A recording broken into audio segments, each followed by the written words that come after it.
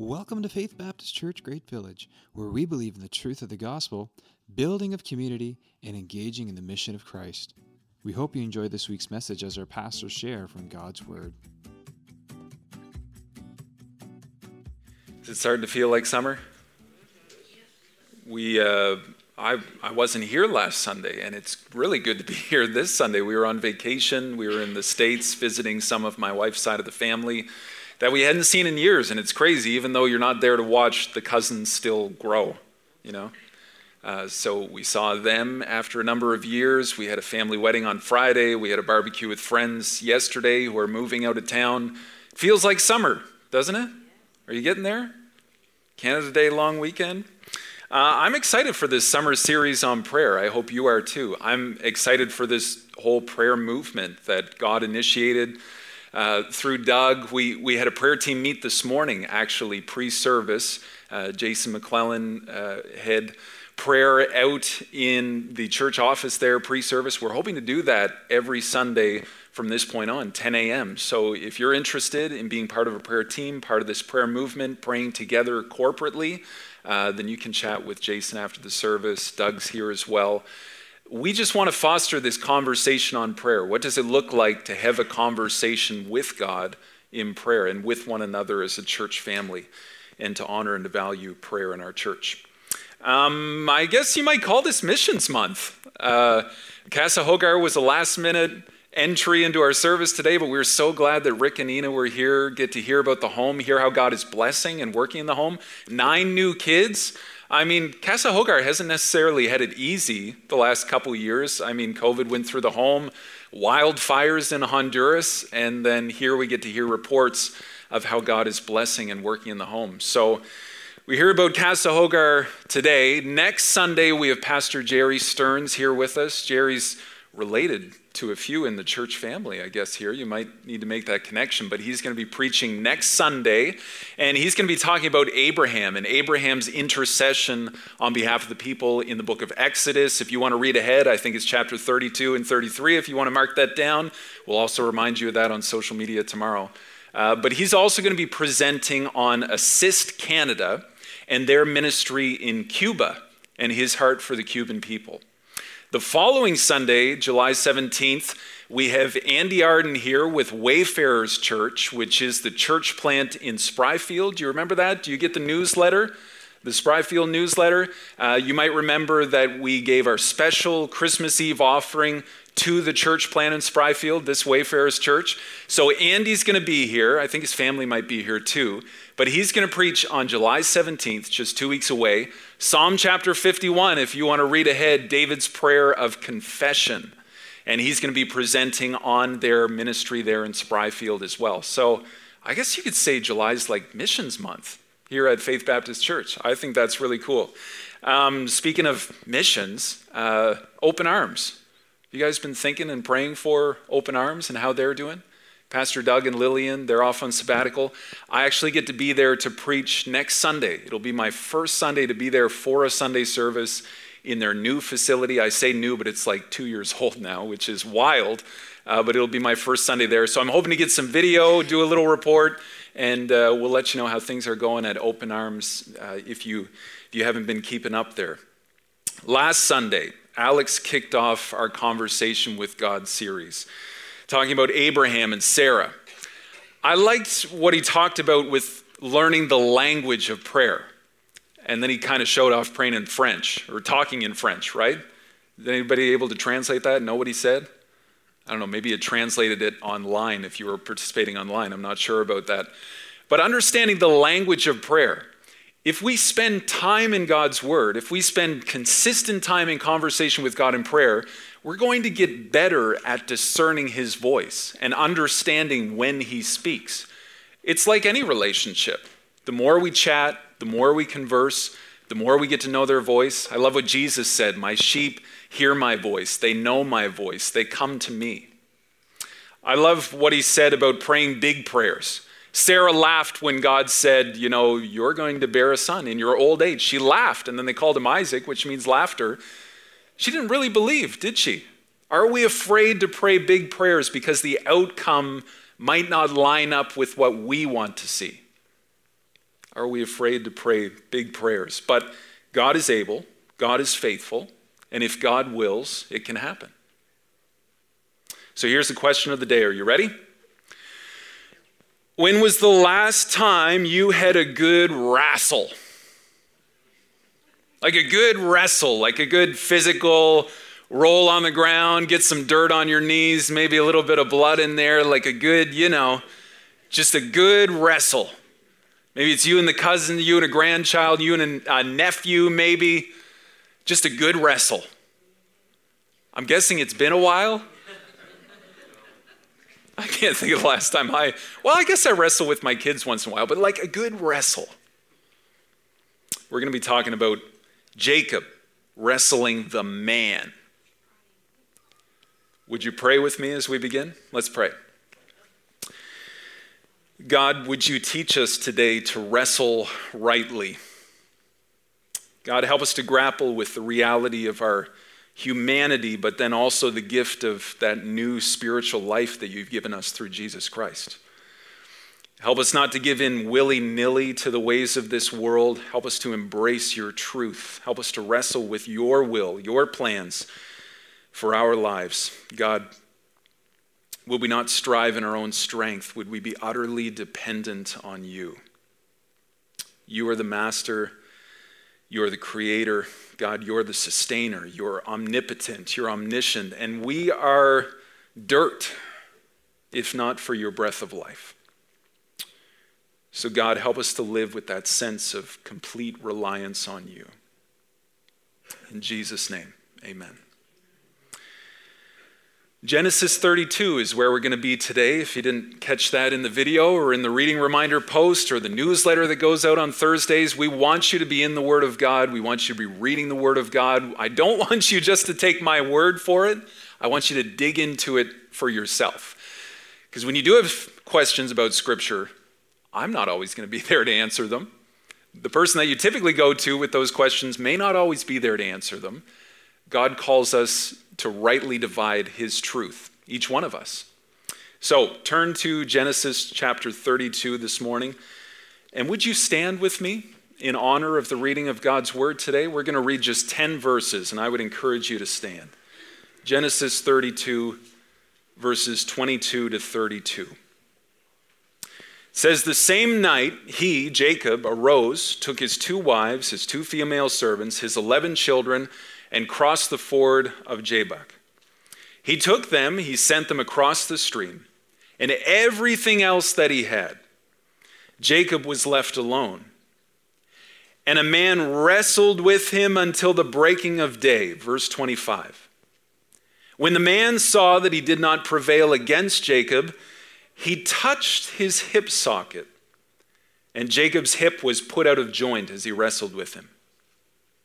And then he said, let me go, for the day has broken. But Jacob said, I will not let you go unless you bless me. And he said to him, what is your name? And he said, Jacob. And then he said, your name shall no longer be called Jacob, but Israel, for you have striven with God and with men and have prevailed. Then Jacob asked him, please tell me your name. But he said, why is it that you ask my name? And there he blessed him. So Jacob called the name of the place Peniel, saying, for I have seen God face to face, and yet my life has been delivered. The sun rose upon him as he passed Peniel, limping because of his hip. Therefore to this day the people of Israel do not eat the sinew of the thigh that is on the hip socket, because he touched the socket of Jacob's hip on the sinew of his thigh. May God bless the reading of his word today. You may be seated. A good wrestle. Does prayer ever seem like a wrestle? A grapple? Maybe like a fight? We've all been in regular, everyday conversations that seem like a fight, right? You're trying to gain the upper hand. You're trying to submit somebody to see it your way. Like an argument, you're going back and forth. You're trying to point out the weakness, the flaw in their point of view, and why they should come over on your side. Fight. I'm not a big fan of how those conversations typically go. But if you're desperate for something, if you truly believe in something, if you truly place a lot of value in something, you're going to fight for it, right? What's your level of desperation right now?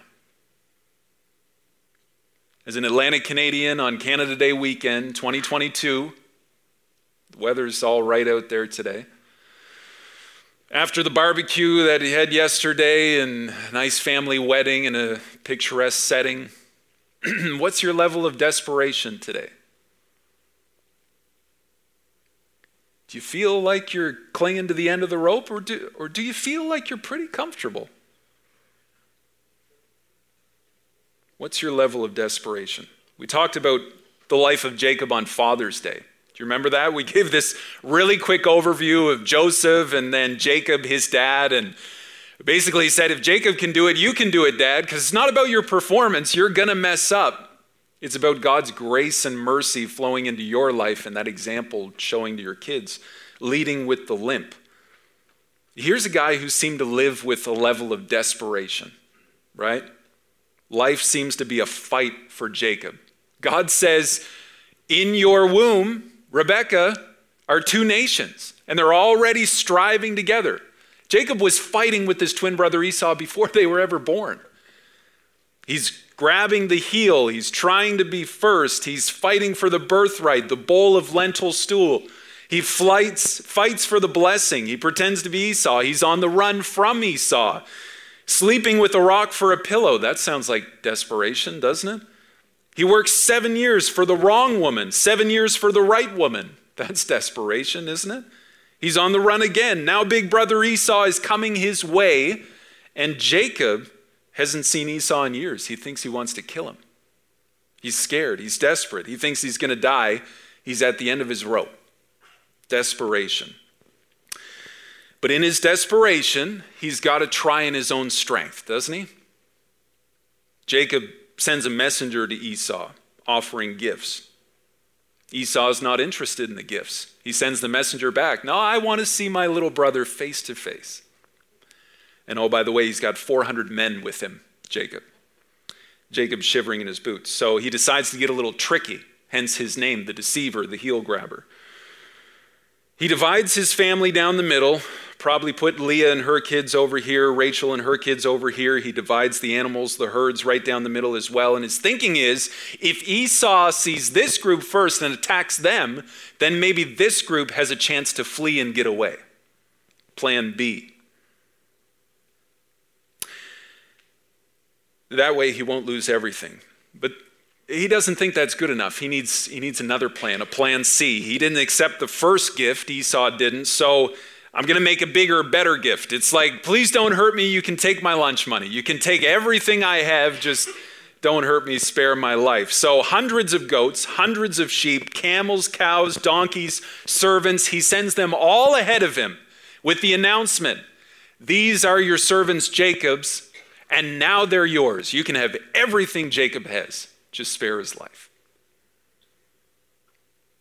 And his words are, Jacob says this in Scripture, maybe this will appease Esau because he feared Esau.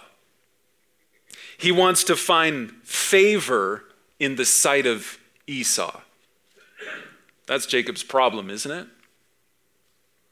He's been running from Esau. He's been running from Uncle Laban. He's been trying to please people. He's been trying to blow smoke, smoke and mirrors, trickery, trying to get his own way. He's wrestling with flesh and blood, isn't he? He's fighting family to try and get ahead. He's trying to please man to preserve his own life rather than pleasing God who gave him his life. Find favor in the sight of God or man. Look where all of his trickery has left him. Let's go back to verse 22, that first verse that we read. That same night, he knows Esau is coming. He's divided all his family. He's sent all of his flocks and herds ahead as a gift to Esau. Night has fallen. He takes his wives, his female servants, his 11 children, crosses the ford at Jabbok. Verse 23, he took them, sent them across the stream, and everything else he had. And Jacob was left alone. Jacob's alone. He has nothing. He has no one. You know what you call that? Desperate. Desperation. Jacob thinks he's going to lose his life in the morning. He's scared his family won't escape. He's already given up everything that he has in this world. Now it's just him. It's dark, and he's alone. I feel like this may be somewhat cliche, but every time that I get to speak on prayer, I like to use this line because I think it's so true.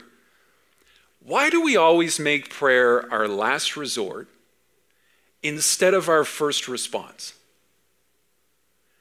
Why do we always seem to try in our own strength, and then we get to that dark, lonely night, the valley of despair of the soul, and in that last-ditch effort, we got to throw our prayer up asking for God to save us from our own calamity that we got ourselves into in our own strength?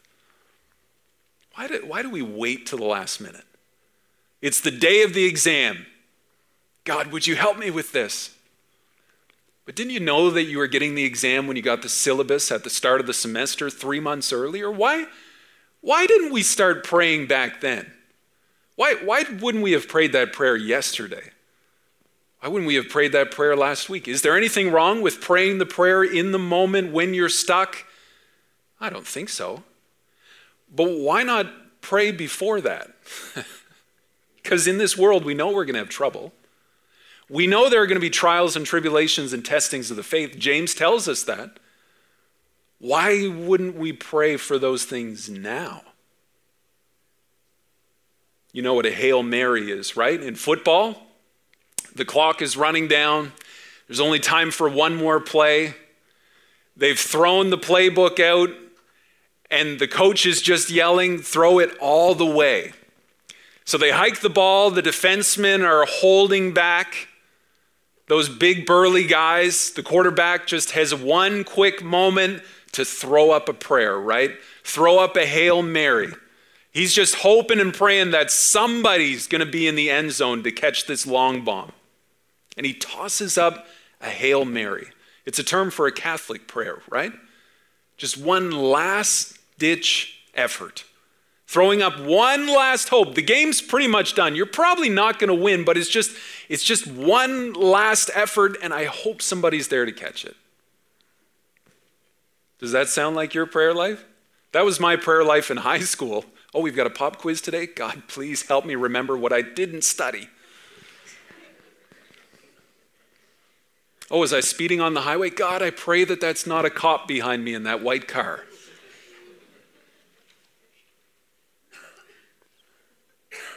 Jacob's alone. He's given up everything and everyone. He's worked so hard to try and get in his own strength and striving.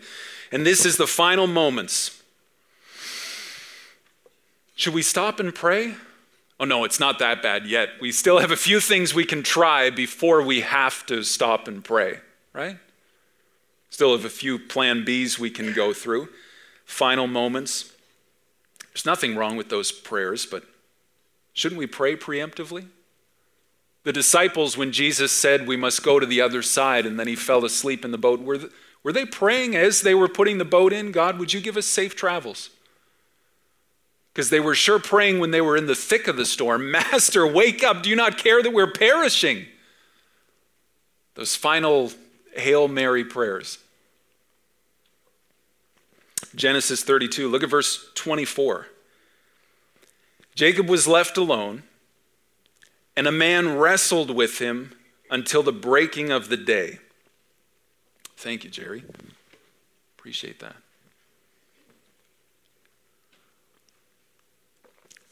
As if things weren't bad enough. I wonder if he thought he was wrestling Esau or one of Esau's men. Like, who does Jacob think this guy is? I've always been intrigued by the wrestling. Why the wrestling? Seems odd. Seems random. Kind of seems childish, elementary, maybe. Why wrestle? This is a theophany. This is a physical manifestation of God in the Old Testament, as we're going to find out based on the conversation between the two. So Jacob wrestles God? Like, are they rolling in the dirt? Headlocks? Arm locks? Full Nelson? Wet willies? It's just hard to picture, isn't it? Jacob wrestled with God. But prayer kind of has to start somewhere, doesn't it? And some of these simple, elementary, maybe childish, introductory ideas around wrestling, the physical grappling, it kind of reminds me of groanings and utterings from the Spirit on our behalf, doesn't it? Cries for help. Let's jump to verse 25. Why the wrestling? When the man saw that he did not prevail against Jacob, now it wasn't because of his own strength. It wasn't because Jacob was so strong or his performance was so slick or he had his Brazilian jiu-jitsu on point. Because look at what the man does next. He touched his hip socket, and Jacob's hip was put out of joint as he wrestled with him. It's all fun and games until someone's hip gets dislocated, right? I always tell my kids that. I don't think I've ever said that in my life. Till someone loses an eye, that's what we say. But God's kind of toying with Jacob, isn't he? Jacob thinks this is an even wrestling match. All night they wrestled and the man didn't prevail. Then God just touches his hip socket. I love that. That's what it says. He touched his hip socket. It wasn't some sort of leg lock. He didn't wrench on his leg. He just touched it. And Jacob is rendered totally helpless, completely desperate, defenseless. I mean, the guy can't even stand on his own 2 feet. He's just clinging to the man. I was reading this week about wrestling, because sometimes in pastor's study, we got to do what we got to do. So I watched some wrestling videos. Apparently, most of the strength and power comes from the hips. Did you know that? Like when you're going to throw a punch, first you throw your hip and the power comes from the hip. Or like when you're wrestling and you want to throw the person, you step with your hip and you throw with your hip, right? Or in Brazilian jiu-jitsu, when you're on the floor, I only took one lesson one night and then that was it. That was enough sweaty guys for me. But when you're on the floor, and that Brazilian jiu-jitsu person is on top of you, the only way to get out of it is called a hip shrimp. So you push with your hip to try and get them off you, and you shift side to side because the power is in the hips. You've seen a sumo wrestler, right? They stand up on stage and then they do that big step. They got their hands on their hips because the lower center of gravity, the better the wrestling, right? You don't want them to lift you up, so you got to keep your hips firm and planted because the power comes from the hips in wrestling, apparently. I'm not going to give any examples. Don't ask about wrestling me after the service. I'm at the point in life where I don't want to give into that kind of peer pressure. I'll just end up getting injured and complain about it. But with one touch, God removes all of Jacob's physical power and strength. All the strength and power to wrestle physically from his hips was lost with just one touch from God. He crushes Jacob's physical self-reliance in one touch. He removes Jacob's center of gravity with one touch. His dependence on his own skill and cunning is gone with one touch. And now Jacob realizes, what I think is the first time ever he fully realizes that he is totally and utterly dependent upon and desperate for God. If not for God, Jacob is nothing. I think he's realizing this for the first time in this moment, as the man touches his hip.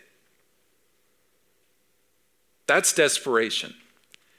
When you know the fight is lost and all you can do is hold on. How desperate are you today?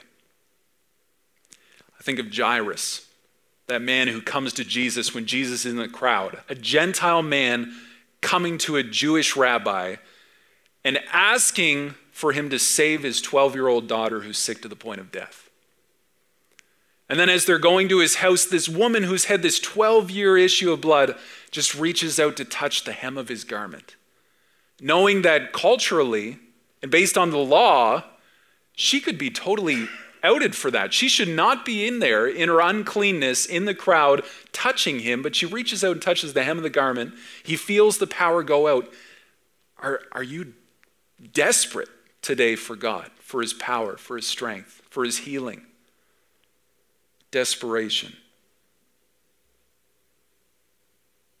Are you aware of your utter dependence on his strength and provision every moment of your life? Here's where the light bulb clicked for me this week as I was studying this passage. This whole thing about wrestling. What on earth is going on here? I never realized this before. Verse 26. Then the man, God, the wrestler, said, "Let me go, for the day has broken." Well, why? Because nobody can see the full glory of God and live. God is too holy. Man is too sinful. Jacob said, "I will not let you go unless you bless me." Verse 27, he said to him, "What is your name?" And he said, "Jacob, the heel grabber, the deceiver, the trickster." And then he said, "Your name shall no longer be called Jacob, but Israel, for you've striven with God and with men and have prevailed." I like the old-time theologian Albert Barnes from the early 1800s, an abolitionist from the States. In 1830, he wrote this, commentating on these verses. "Despairing now of his own strength, he is Jacob still. He declares his determination to cling on until his conqueror blesses him." He's Jacob still. What was Jacob's MO? What was his mode of operation? His whole life. Well, right from the womb, Jacob is clinging to the heel of his twin brother Esau.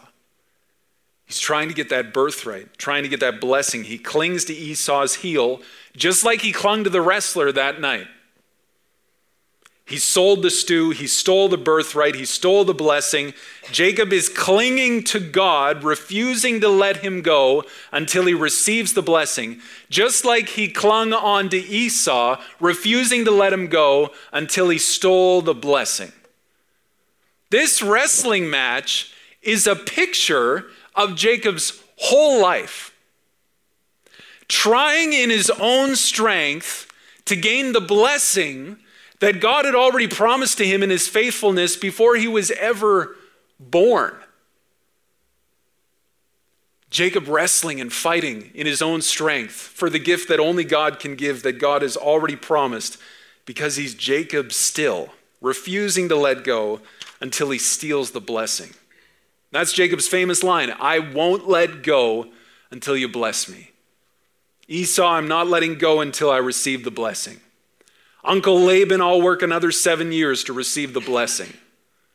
Jacob's life is this wrestling match. He's clinging in his own strength in an effort to secure the blessing that God has already promised. It's this back and forth. He's grappling with God's faithfulness and blessing, but then he's trying to accomplish it in his own strength. He's got this spiritual life promised from God, but he's trying to accomplish it in his own physical strength. And it's just this back and forth grapple, striving. But he realizes now, being totally powerless, that he's completely reliant on God's mercy, grace, and God's will. And he asks for blessing. What was he asking for? Was he asking for wealth? Because he kind of already had that. Think about the elaborate gift that he sent. the family that he had, the health that his family had. Maybe he's asking for protection from Esau. But more than that, he's asking for blessing from the hand of the one who just rendered him powerless. That sounds like a desperate plea for mercy, doesn't it? I don't think Jacob is saying, God, I know that you've rendered me totally helpless, but while I'm here clinging on to you, can I ask a few favors? Would you fill my bank account? Would you park the sports car in the driveway and give me an easy, effortless life? That would be kind of ridiculous at that point, wouldn't it? God's blessing is not just the cherry on top. God's blessings are everywhere. God's blessings are in the good days, but also God's blessings are in the bad days. We are told to count our blessings. Name them one by one, the old hymn goes. Every good and perfect gift is from the Father of lights, coming down from above. Everything we have is a gift. The breath in your lungs is a gift. Whether you think you have health or wealth or not, this day that you get to have is a gift. The family you have is a gift. Children are a blessing and inheritance from the Lord. You want to know what blessed looks like? Read the Sermon on the Mount, Matthew chapter 5. Blessed are the poor. Blessed are those who mourn. Blessed are the meek. Blessed are the merciful. Blessed are the pure in heart. Blessed are the peacemakers. Whether or not we see reward on earth, Jesus says your reward is great in heaven. We have spiritual blessing. We have physical blessing. Desperation, dependence, everything we have is a gift. If we could keep that mentality and that focus, we didn't earn it. We don't deserve it. In fact, you know what we did earn? The Bible says the wages of sin is death. Not just physical death, but spiritual death. Separation from God forever, eternally, in a place that the Bible calls hell. The worst part of hell is being separated from God, and that's the definition of spiritual death. That's what we earned in our own strength. Anything we experience other than spiritual separation from God is a blessing from the hand of God. You don't just need his blessing for the Hail Mary, the last-ditch effort moment. You need God's blessing every day, moment by moment. It's because of his mercy we are not consumed. Great is his faithfulness. His mercies are new every morning. God, we need your blessing right now for our next breath. The blessing for Jacob is the name change. Jacob, which meant deceiver, is now changed to Israel, which means prince of God, victorious with God, conqueror through God, contending with God. Jacob's victory, his blessings in life are not in his own strength and performance. It's from his utter reliance on God because he can't even stand on his own 2 feet. Isn't that the nature of the gospel? We are helplessly and hopelessly lost and desperate for a Savior from our sin. We couldn't fight our way out.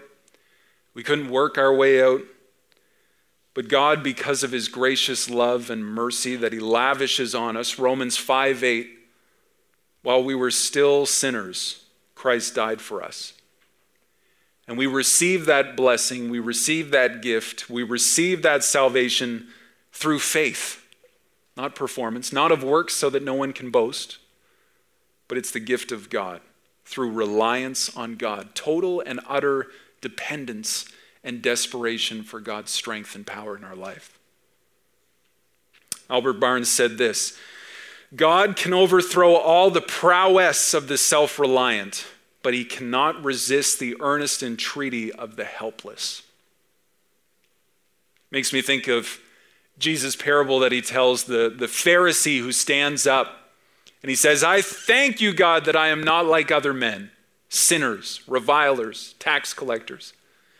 Then there's this sinner over here and he's down on his knees on the ground and he's beating his chest. He's saying, forgive me, God. Forgive me, God, a sinner.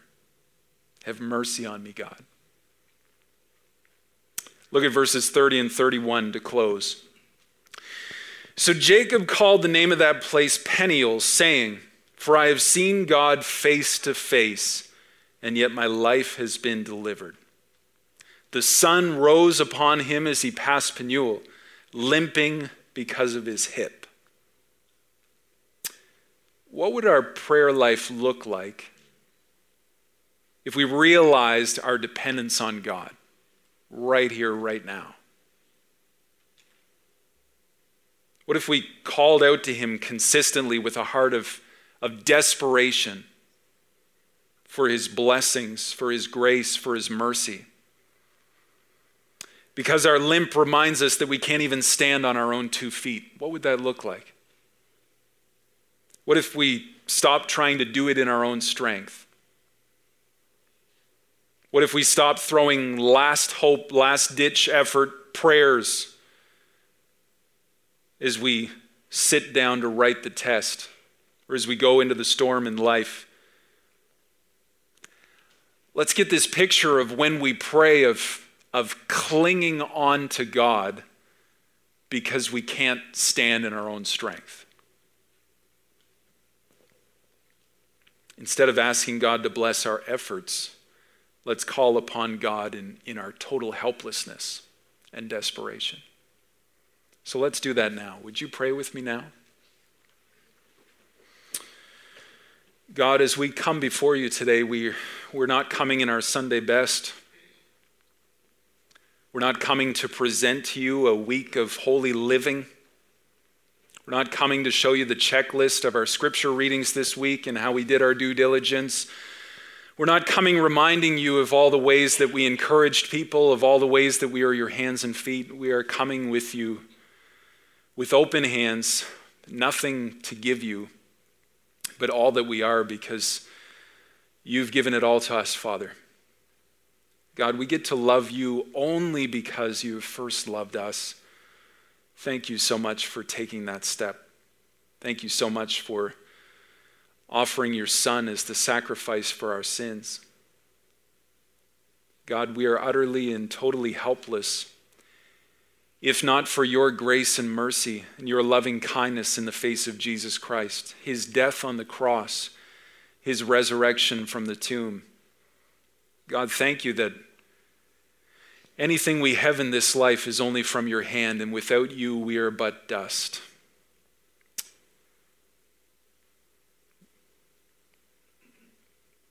God, I'm scared to pray this prayer, but would you help us to understand that our dependence on you, our total depravity before you, give us a renewed sense of our desperation for you, God. God, help us not to do it in our own strength. God, if we're building castles in the sand, would you send that storm before we've gone too far? God, would you call us back to yourself? God, we want to be totally reliant on you for everything we have, everything we are, and everything that we hope and seek to accomplish in this life for your glory and for your honor, through your strength and your power. Thank you for who you are to us today, God. Thank you that you are the magnificent God, the creator and ruler of the universe, the sustainer of our very existence. Thank you that you hold us up. Because, God, we are so reliant on you, we can't stand on our own 2 feet. We need you every hour, God. Thank you, Father, in Jesus' name. Amen.